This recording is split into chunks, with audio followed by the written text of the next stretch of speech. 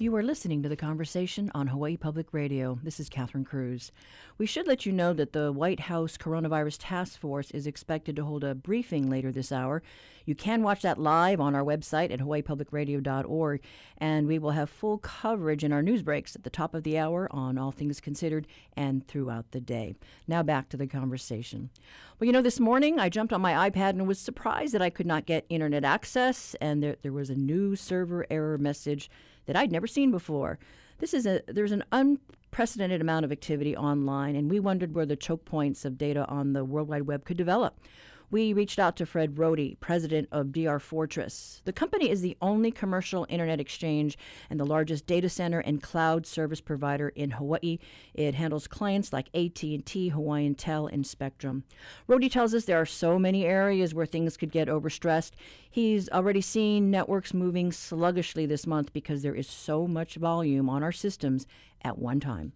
We actually were struggling with WebEx, so we're in talks with Cisco to see if we can get a WebEx node out here. We're trying to talk to Zoom to do the same thing because the schools haven't got back in yet, but they're going to be using WebEx and Zoom. So if we can get a node out here, hopefully that will alleviate some of the congestion on the internet going to the mainland and back. And then I was on a call with the governor and whatnot, and the first time I called in, it was all circuits were busy. So I think lots of people using the phone systems and the internet.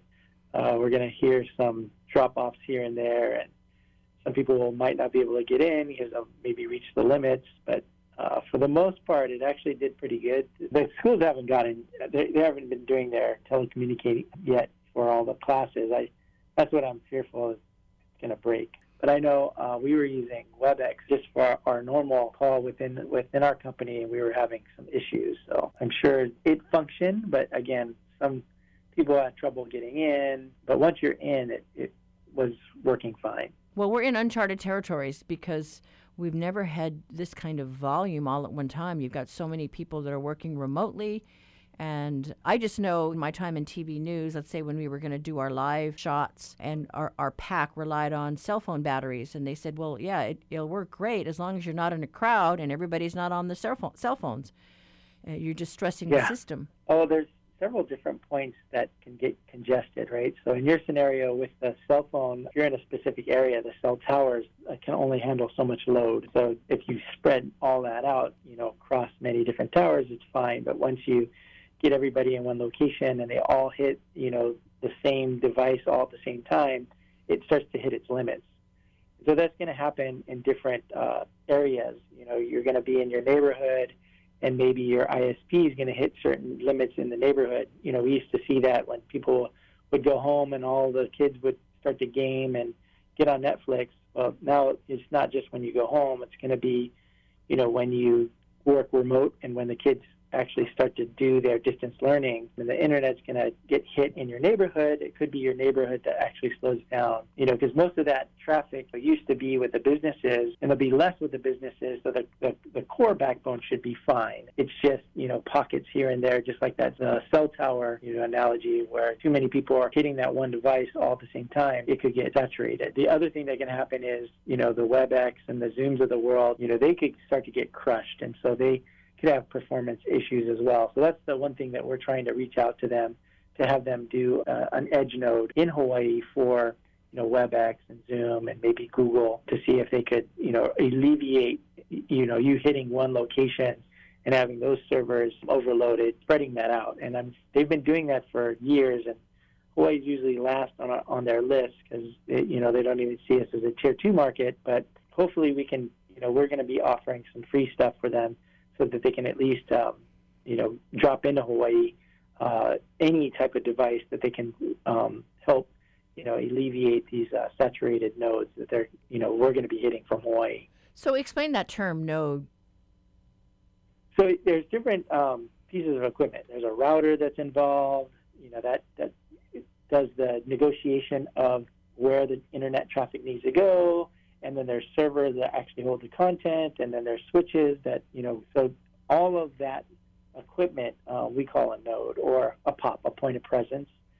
So there's different companies that already do that. Like Google does that, Facebook does that. There's another company called Akamai. And so like when you're trying to get to something popular on YouTube, you're actually not hitting Google on the mainland. You're hitting Google like in our data center because they do what's called a content distribution network. And they take that content and making popular in Hawaii, make you hit the servers in Hawaii. And we just happen to be their home. Many companies do that. Facebook, Microsoft. There's a company called Akamai that does it for your iOS updates. So like when you're updating your Apple phone, you're not actually getting that from Cupertino in California, because if everybody around the planet tried to, download all one time, they would blow up. There's just not enough bandwidth and enough servers to do that. So what they do is they cache it. They take a portion of that and they push it into the neighborhoods around the world, so you're hitting it locally, and it's able to handle all of the, millions of users doing the updates. So that's what we're trying to do with WebEx and with Zoom and with Google, to have them increase their nodes and localize their nodes in Hawaii so that when everybody's doing it, not just U8, that it actually functions properly. Now, when I talked to UH's chief technology officer, he was giving the example of the Eddie Aikau surf meet where everybody tried to go, live stream at the same time and it crashed. It's the same kind of deal. Yeah, exactly. It's if you're not prepared for it, and most of the systems aren't, they're built on demand. As the demand is there, then you start building out these edge nodes in markets where it matters, right? And so Hawaii, we have some of those edge nodes, but for these collaboration tools, we don't have most of them doing it to the edge. It's just been doing it at a central location. Some of them use the West Coast, and some of them use distributed throughout the continental U.S., but they don't have necessarily collaboration nodes in Hawaii. And that's what we're trying to help with before all the schools go back, because we don't know how long this is going to last. Hopefully we'll turn the corner quickly, but right now we have the stay-at-home order till April 30th with it could go longer. That's a lot of people that are working remote. And it is kind of staggering when you think it's not just Hawaii. It's, all of the USA and the whole world is working remotely. Yeah. If we would have known investing in Zoom stock would have been awesome.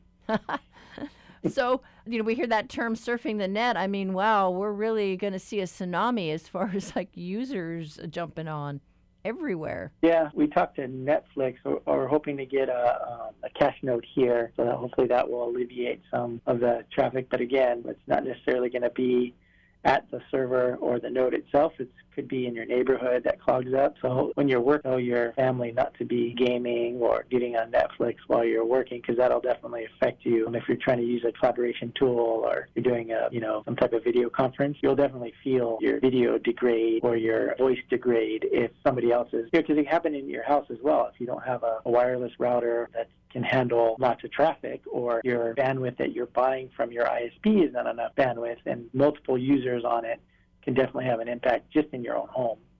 So there are lots of choke points, lots of areas where things could go wrong, and it's hard to say what's happening. Correct. Okay. I mean, you might see it where you live, in the universe where you live, as you see all this data come in and go, but to the average person at home, all you'll see is maybe server not responding or something like that. Yeah, the circle of death just spinning around in your screen, and you don't know what's going on. Yeah, sometimes it's going to either be the server's not working, or it could be that the network is clogged somewhere along the line between you and that server. So there's lots of different things that can slow you down. What about maintenance? How do we fit that in when everybody's on all the time? They just do. I mean, sometimes they'll do emergency maintenance if they found a bug, or maybe they're doing an upgrade, and then sometimes they'll notify you, sometimes they won't. You just got to kind of deal with it. And sometimes you can jump on different networks, right? You can use your, if your ISP is having maintenance or they're having an outage, you can use your cell phone to do a hotspot. But having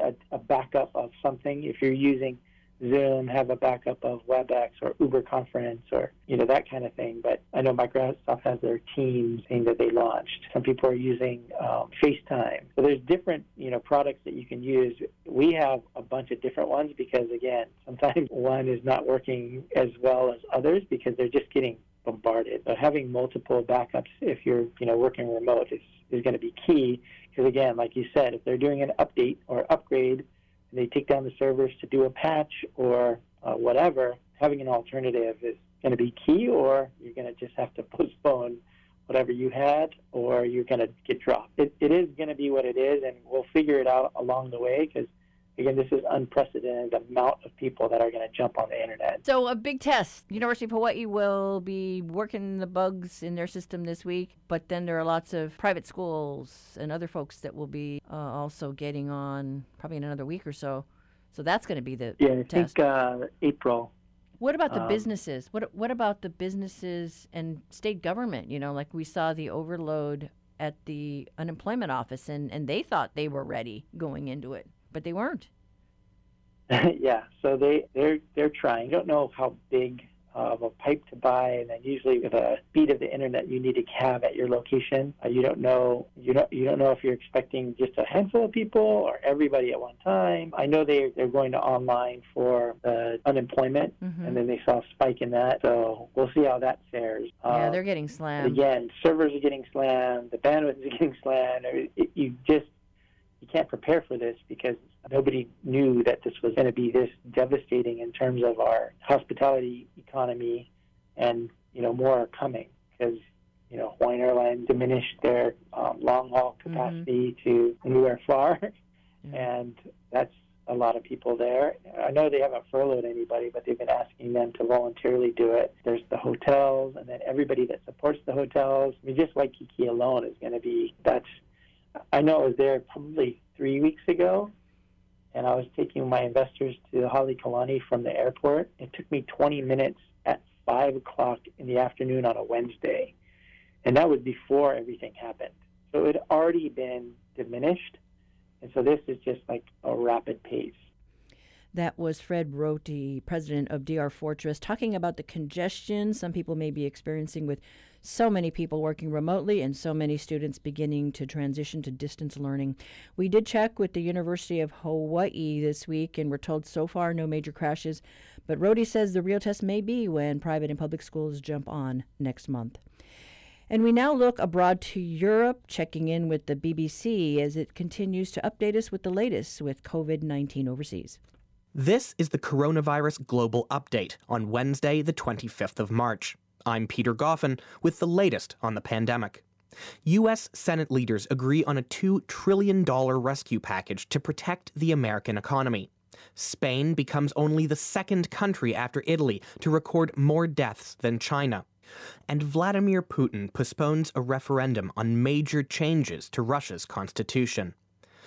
We begin in the U.S., where, after days of deadlock and debate, Senate leaders have reached an agreement on a massive stimulus package to ease the economic strain of the coronavirus outbreak. Our U.S. correspondent Peter Bowes has the details. The scope of the bill is unprecedented, a $2 trillion package of measures to help rescue the U.S. economy from the devastating impact of the coronavirus shutdown. Many Americans can expect to receive checks of up to $1,200. Funds will be set aside for small businesses and hospitals as they struggle to deal with the rapidly spreading virus. The bill will be rushed through Congress and is expected to become law within days. Spain has become only the second country after Italy to record more deaths than China, where the virus originated. Spanish officials have said more than 3,000 people have now died there. Our Europe reporter, Gavin Lee, has the story. Madrid, we know where 2/3 of those deaths have happened, but also the Catalonia region in the east, a big spread there. Huge concern of concentrated areas of Spain where the authorities simply cannot cope because the mortuaries, the morgues in Madrid are full to capacity. Soldiers have come in, they've opened up an ice rink where they're bringing bodies as a temporary morgue there. In Russia, the outbreak has prompted Vladimir Putin to delay a referendum on constitutional changes that would allow him to stay in office for years to come. And yet, the Kremlin has been downplaying the effect of coronavirus. Our Moscow correspondent, Steve Rosenberg, has been following the coverage in the Russian media. If you'd been watching Russian state television recently, you'd be forgiven for thinking that Russia is on another planet. While coronavirus has been causing death and disruption in so many parts of the world, news anchors here have been declaring that the situation with COVID-19 in Russia is under control. In this, the biggest country in the world, there are officially a few hundred cases. Steve Rosenberg there, and official numbers from Russia now show a sharp and steady rise in the infection rate. Now, countries around the world are scrambling for resources as the coronavirus pandemic continues to spread. In Zimbabwe, doctors are refusing to return to work until they get access to protective equipment.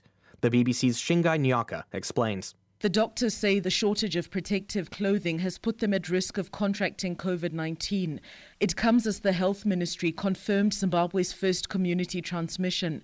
Some hospitals have begun attending to emergency cases only and discharging stable patients to decongest hospitals. Meanwhile, a consignment of detection tests and protective clothing has arrived in the country. Here in London, Prince Charles, the heir to the British throne, has tested positive for coronavirus. Officials at Buckingham Palace have said the prince, who is 71, is displaying mild symptoms, but otherwise remains in good health. Johnny Diamond is our royal correspondent. Prince Charles was tested on Monday. He's currently up in Scotland on the Balmoral estate, and he proved positive. His wife, Camilla, the Duchess of Cornwall, was also tested. She proved negative. They're both now in self-isolation. The Prince ended his public engagements on March the 12th, and his doctors say that his earliest contagious period, the period when he could have spread the disease, would have been, or the virus rather, would have been on the 13th. India is still getting used to being in total lockdown. And one of our listeners in Delhi, named Papri, told us what it's been like so far. I've heard some reports from other parts of India where people have violated the lockdown and been out in gatherings. I'm trying to cope with working from home and, balancing life. My flatmate basically has been driving me insane because she's not working at the moment. Her firm is closed and she is going nuts. So we have found a solution, and whenever we are getting time, we're making some time to play board games at home. So that's how we are coping with it. That's Papri, who lives in Delhi. And that's all for now. But we'll be back tomorrow with another coronavirus global update.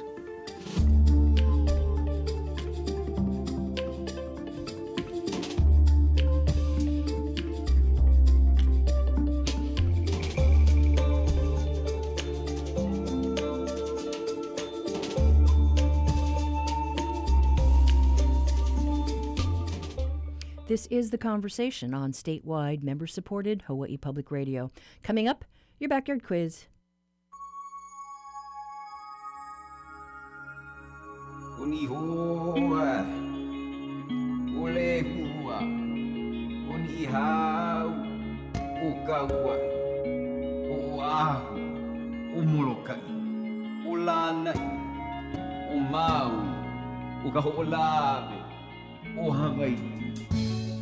Today, for our quiz question, we look at the life of a paleontologist. She was born in 1867 on the grounds of what is now Mission Houses Museum. She had a rich pedigree. Both sides of her family founded two of Hawaii's Big Five companies. She briefly attended Punahou School, but her family moved to Oakland in 1882 so her grandfather could receive medical care. A lecture by John Merriam at UC Berkeley in 1900 piqued her interest in paleontology. She offered to underwrite the cost of his upcoming expeditions, and she took part in some, including a trip to Fossil Lake in Oregon and Mount Shasta in Northern California. In 1906, she started making monthly contributions to Cal's Department of Paleontology, and she stayed in touch with Professor Merriam, who would inform her when important specimens were collected. However, when Merriam left Cal to become president of the Carnegie Institution in Washington, she felt snubbed because he didn't inform her of her plans. She was further upset when the remaining paleontology faculty merged with the Department of Geological Sciences. In response, she helped create a museum of paleontology as a separate unit of the university, independent of the geology department. She would establish an endowment for the museum in 1934. Do you know the name of the paleontologist who founded it? Call 941-3689 or 877-941-3689. If you think you know the answer, the first one to get it right gets a reusable tote bag that tells people you got it right.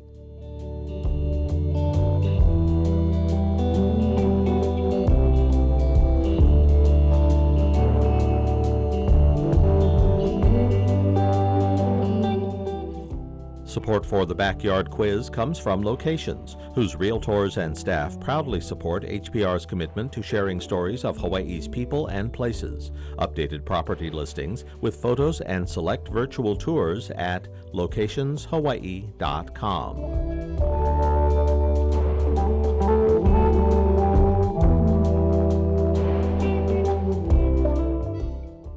As communities across the country shelter in place, the move is toward working remotely in the world of medicine. That turned our attention to telemedicine. The founder of We Prescribe, which is composed of board-certified physicians, talked with us this week about its place in our ever-changing world. Dr. Neil Chauhan explains. I've done an awful lot of telemedicine, and I still do in England from here.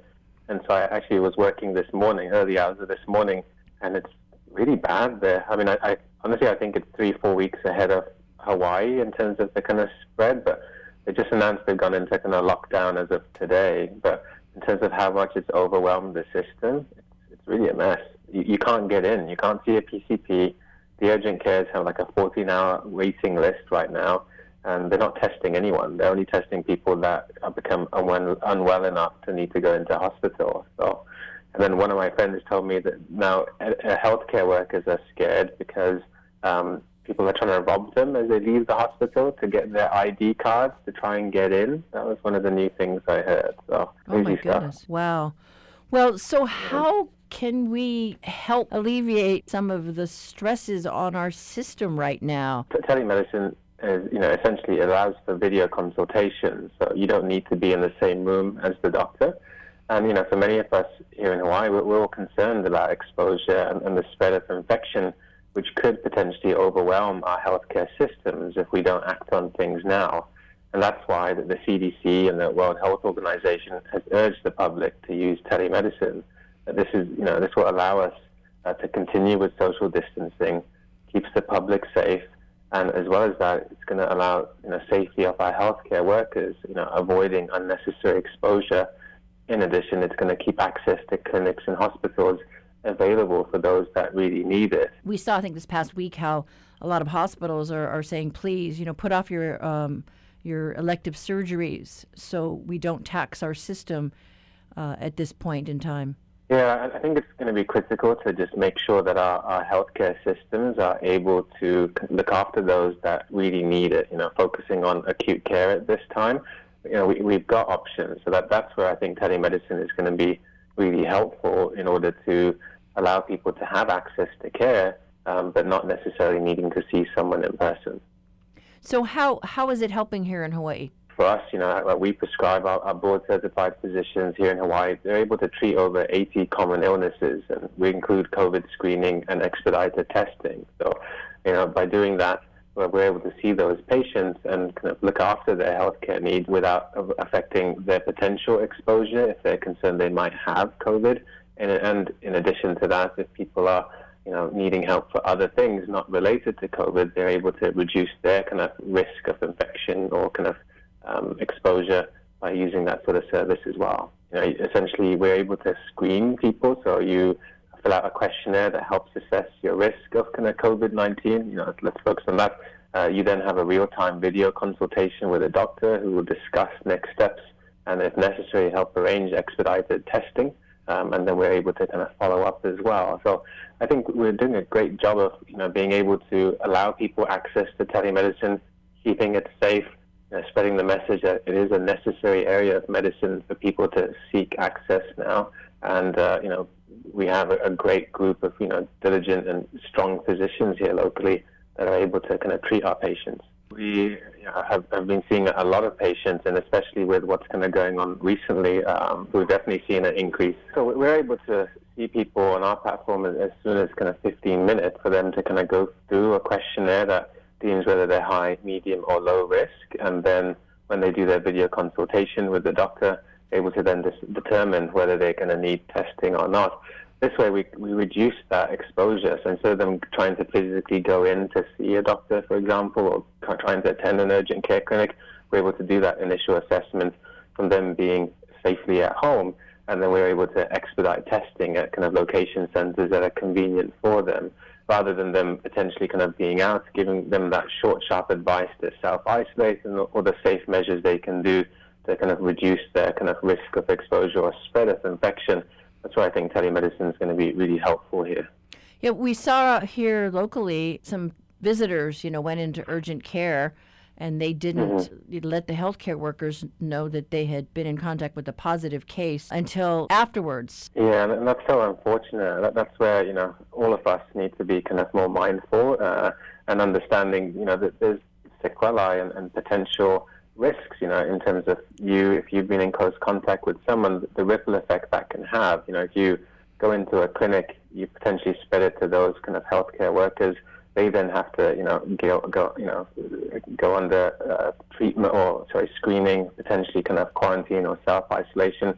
Even by doing that, that can potentially affect the way we overwhelm the healthcare system by potentially taking people outside of our workforce if we're not careful. I think we're still learning a lot about this. I know there's a lot of push for, the self-isolation or quarantine measures, and, a real emphasis on telemedicine. So, trying to reduce the kind of overwhelming number of people coming into hospitals and clinics and really kind of saving that resource for those that really need it. In some of our local hospitals, they've erected those tents, outside the ER to be able to divert kind of the stream of people who are there for COVID concerns. Yeah, and I think, being able to provide people with access to testing is good. We just want to make sure that we do it in a way that prevents potential or unnecessary exposure. And of the other countries across the globe, can you point to areas where they're just so far ahead in this world of telemedicine, more so than maybe the U.S.? Yeah, I don't have much experience in many other places. The places I've personally worked is England, Canada, and the U.S. I would say, we're pretty far ahead of the curve in England. Now, it's a pretty well-known entity in terms of people using telehealth.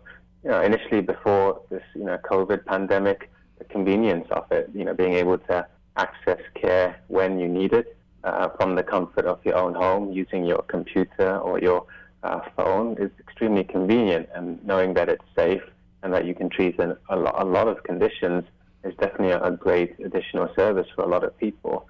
I think the U.S., does have telemedicine. I think now with the COVID pandemic, we're becoming more aware of it and seeing the kind of benefits of using kind of telehealth measures. The UK is definitely kind of struggling right now, and I would say they're kind of 3-4 weeks ahead. We, as a kind of community, can do the things we need to kind of stop it getting to that point or overwhelming the healthcare systems or, the contagion spread. I think telemedicine is going to be a critical part of that. And then just, patient education in terms of the social distancing, really kind of being good in terms of hygiene measures and listening to what's out there in terms of, staying home. You've been listening to Dr. Neil Chauhan, founder of We Prescribe, a telehealth company here in the islands.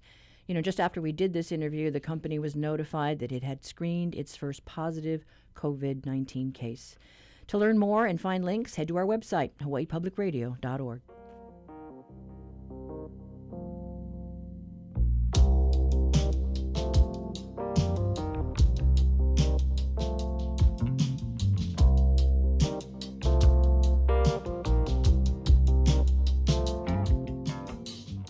Support for Hawaii Public Radio comes from PAR Hawaii, an energy company extending aloha and mahalo to their employees and to all the people who are working to keep Hawaii's communities healthy. parhawaii.com.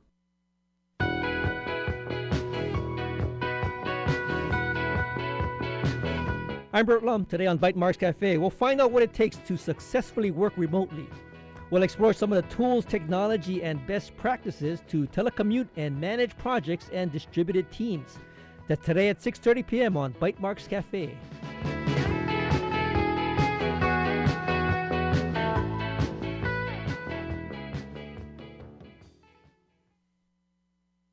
Support for Hawaii Public Radio comes from the Scheidler College of Business at UH Manoa, offering the Global MBA with 21-month, 24-month, and 36-month options. Scheidler.hawaii.edu. The strain of COVID-19. That's the subject of our reality check today.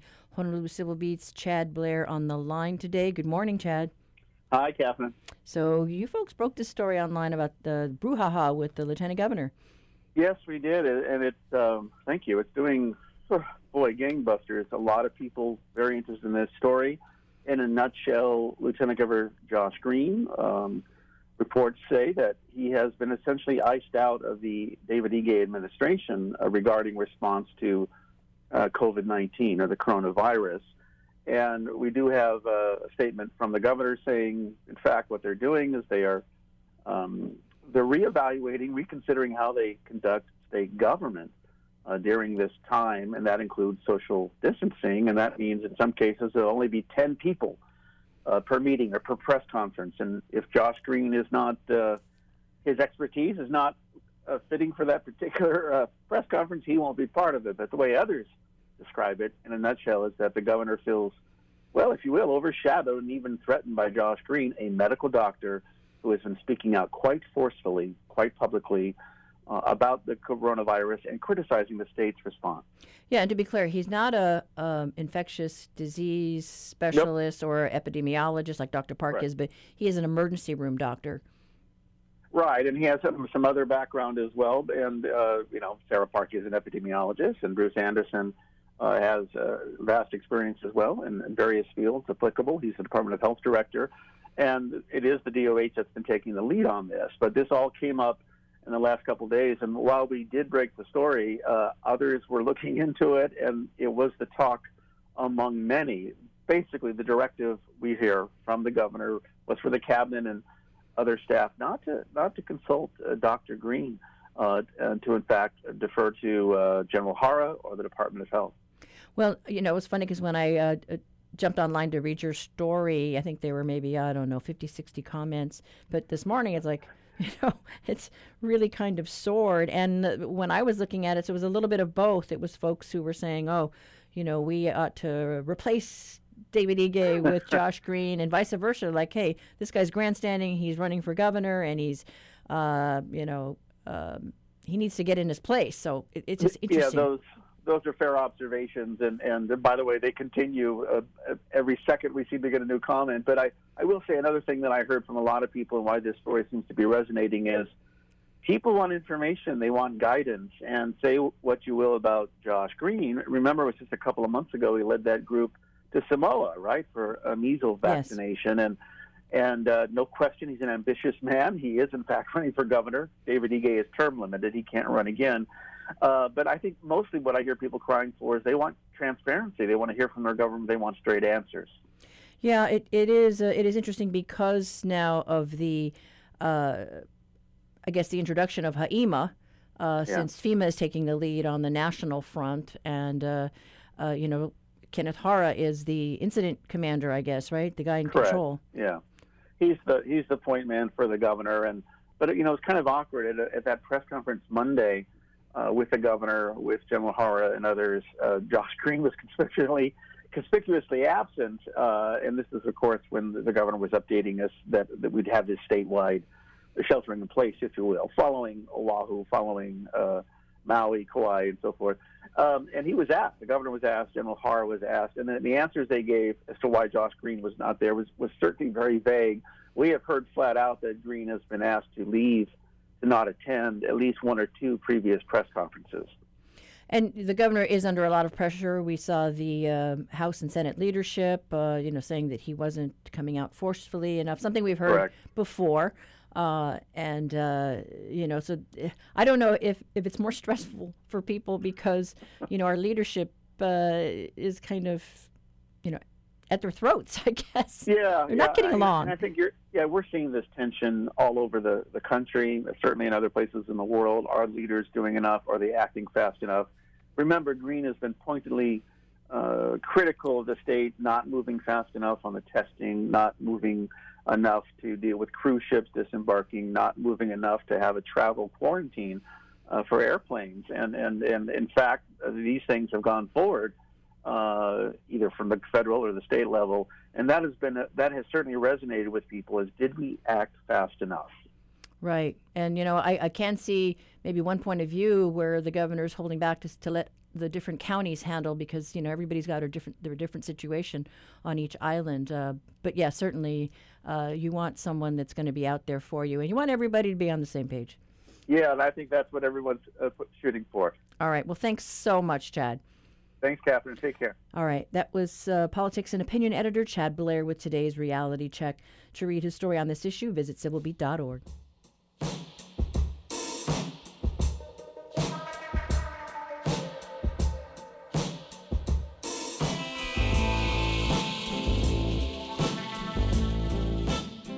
Support for Hawaii Public Radio comes from the Honolulu Museum of Art, with a collection reflecting the cultural diversity of the islands and a commitment to presenting art and exhibitions that inspire.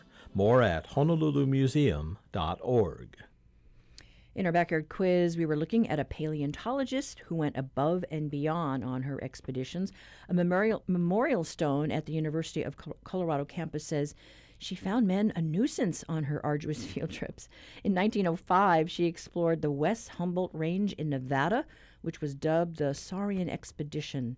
They found the largest ichthyosaurs in the world and most complete fossils in North America. Despite paying for the expedition and helping to pack the fossils to bring back to Berkeley, she did most of the cooking, along with another woman on the trip. Her interests led her to become a benefactor for the University of California's Berkeley Department and help establish the Museum of Paleontology at the school. She also posted funds for the university to build a museum of vertebrate zoology after state appropriations fell short of covering the cost. Along with her life's work, she also had parents well known in Hawaii. Her father was Samuel Thomas Alexander, who co-founded Alexander and Baldwin. Her mother was Martha Cook, the daughter of Amos Starr Cook, the founder of Castle and Cook. And her name was Annie Montague Alexander. And our winner today was David Alexander, calling in from Kekaha. He says that Annie Alexander was his great-great-aunt. We love those connections. Thanks for calling in. That's today's quiz. If you have an idea for one, send it to talkback@hawaiipublicradio.org.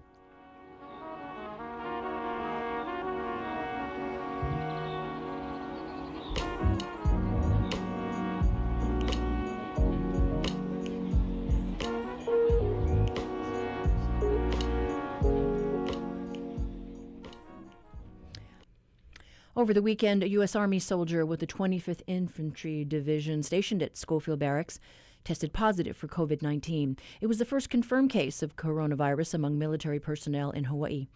The next day, a Marine stationed in Kaneohe also tested positive for the virus, and of yesterday evening, there were 5 COVID-19 cases related to the Army, including personnel at Tripler Army Medical Center. Each military base on Oahu is handling its own COVID-19 response and communications. Joint Base Pearl Harbor Hickam has been posting updates on Facebook and its website around 5 p.m. every weekday with periodic weekend updates. The U.S. Army Garrison Hawaii has been keeping active, keeping its members and families up to date. It posts a video on Facebook and has been taking questions ahead of their Wednesday updates. A familiar face on these videos is Colonel Tom Barrett, who has been commander of the U.S. Army Garrison Hawaii since 2018. Here's what he had to say at yesterday's Facebook briefing. Today, we moved to Health Protection Condition Level Charlie. This was directed by U.S. Indo-PACOM. The determination was based on the analysis at the local risk level. So what does that mean? At Health Protection Level Charlie, or Condition Charlie, the risk level is increasing, and it is beginning to be substantial. So we are seeing sustained community transmission in Hawaii. So the U.S. Army Hawaii leadership is constantly assessing the local conditions and making decisions to safeguard the community's health. And you saw that yesterday and really today with a little bit more closures to include access points on post and closing some gates. The decisions are based on needs, risk, and the guidance of medical professionals. As we continue our efforts to protect the community and slow the spread of COVID in the Army and in Hawaii, the U.S. Army Senior Commander has issued guidance to reduce forces to minimum essential personnel effective tomorrow. Each commander will decide which personnel are necessary and required to carry out those units' missions. Just before that online briefing, Colonel Barrett spoke with the Conversation's Jason Ubai about the Army's response to the COVID-19 crisis. So I'm essentially the city manager for the Army in Hawaii. So the 98,000 soldiers, family members, civilians, retirees that make up the Army in Hawaii is kind of where my responsibility lies. And it's all the similar functions that any city in the country would have. I provide power, water, sewer, emergency services, all the normal facilities you think, to include things like parks and recreation. And so really to your question is how do we inform and connect with the community? And the COVID situation nationwide and in the state of Hawaii is dynamic and rapid. And so the priority that the Army has is to protect the health of the force in our community. And so how we're doing that is trying to be as transparent and share as much information as possible. So we've done a couple of things. We've established on the Garrison's website a COVID-19 resource page. So home.army.mil for the Army community in Hawaii. And that website has links to frequently asked questions. It talks about impacted installation services and closures, information on the health protection condition levels. We update the statuses of positive cases within the Army in Hawaii, and information about our Facebook community updates. And really that's probably the best way that I've been able to put out information is every day we're doing a live community update on Facebook, and that's every night at 6 p.m. on the Garrison's Facebook site. We started doing them on March 14th, and then we do special sessions with senior Army leadership Wednesdays, and that's really question and answers. And then Sundays, the senior commanders, so Major General Gerard does an update on Sunday nights. And so that's how we've looked to put out information. We do it in the evening, and the other piece is the community is very engaged on Facebook, and so we take those questions and we're able to respond to the community as well. Regarding some of the questions, what are some of the common questions that you're hearing from personnel and their families? I think the families are trying to understand what's going on in the community. What are we doing and why? If we're closing a gate, what does that look like? Why are you taking this action? Why haven't you taken that action? And so how do we inform the community on that piece? I think, it's people want information. And so I think as we push information, but it's trying to think of some of the other questions that families may want. Medical is a big one. They want to know the medical piece. We've tried to push what do they do? What is the testing requirements? Where can they get tested? Why aren't they getting tested? And so in some cases, I've had the commander of Triple Army Medical Center on to really answer some of those questions. The big one is really kind of what's open and what's not. And lately, with the state proclamation, the mayor's proclamation, we've closed some things. So, for example, Monday we made the decision to close all the gyms. And so how do we inform folks what's actually being updated and what's closed? What's the status on base as far as recreation? Is it the same as the city parks here where, folks can go outside, but they're not supposed to be within 6 feet of each other? Yeah, we are following the same, emphasizing social distancing. We have not necessarily closed parks. We don't have parks on the base. We have playgrounds for kids. We've not made a conscious effort to close them, but what we've done is told folks, look, you need to not be in groups, in large groups. I think 10 is the answer. But really the intent is social distancing to be greater than 6 feet and reinforcing, hey, if you don't have to go out, don't go out. The Army is always going to be about physical fitness. So how do we enable soldiers to go out and maintain their fitness? And frankly, we have outdoor fitness areas on our installations. We have pull-up bars scattered throughout them. So there's plenty of opportunities, whether soldiers or family members can go out and maintain some level of physical fitness. And we encourage folks to do that, just not in large groups. Maintain the social distancing is really the key there. You mentioned the closed gates earlier, and can you talk about that, how that is affecting traffic in and out? And I think last week or one of the first town halls, I know that was one of the questions about the gate guards. Can you talk about the protocol and how, as far as today, how things are going at the gates? Yeah, so two questions there, but one is the protocols to actually when you come on, on base. And so what I'll frame it with is the leadership in Hawaii, particularly the Army leadership, we are constantly assessing the conditions and making decisions to safeguard the community as well as the soldiers who work on base. So it's what's the risk, and then is that informed by the guidance of medical professionals. And so at the gates, we've established the no-touch policies, right? So we did that early on. Drivers hold out their ID cards at an arm's length from the guard, and then the guard uses the scanner at an arm's length and then scans them in. So there's still a security requirement to monitor who comes on the installation, but we've been able to mitigate the risk. So instead of handing ID cards back and forth, we can just scan them without physical contact.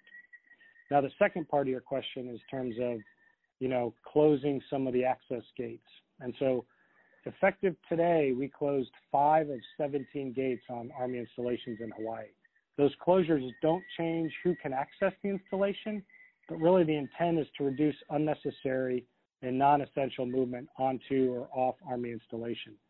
And the intent is to reduce the risk of transmission of COVID throughout Army installations and really Hawaii. And so this effort aligns with the governor's and mayor's kind of stay-at-home orders. And we recognize that it's an inconvenience. And so it hasn't changed. I think it's reduced the flow of traffic, and it's also kind of funneled it. But it's really kind of sending the message that folks should stay at home, and if you don't have to go out, don't go out. Although there is a requirement, there's always going to be a requirement for the Army to be ready. So there's going to be a requirement for soldiers to come on post to execute potentially training or execute mission requirements in support of the Army. I know some of the things that you guys are doing are in tandem with what's going on for the city and the state's guidance, but anything in particular on base that you're doing to keep everyone there safe? Yeah, so we, I talked about it earlier, is emphasizing the social distancing. We've restricted the number of shoppers allowed in the facilities like our grocery store. We've put footprints on the floors on the shopping stores, the department stores, to really show folks if they're standing in a line what 6 feet of distancing looks like. So if you're waiting in line, you should be kind of standing at the footprints and spread out. Many of the garrison services have been moved to online, or in some cases, if you're required to come in, to appointment only. So that's really the piece. And then we've limited dining facilities, food establishments to takeout only. And so we've kind of helped. We have a giant food court. We've taken all the chairs out of the food court to kind of emphasize, hey, it's takeout only. And then in general, just to emphasize health and hygiene. And then the message is, if you're sick, stay at home. And so those are kind of the protocols that we put in place here on the installations in Hawaii. And we'll continue to assess based on the needs and risk and guidance of medical professionals. I will add a couple things too, because what I forgot to tell you is we've added hand washing stations throughout what I would call high traffic areas. So in front of our grocery stores, in front of our department stores, in front of the gas stations where folks are coming and touching, we've emphasized and put hand washing stations.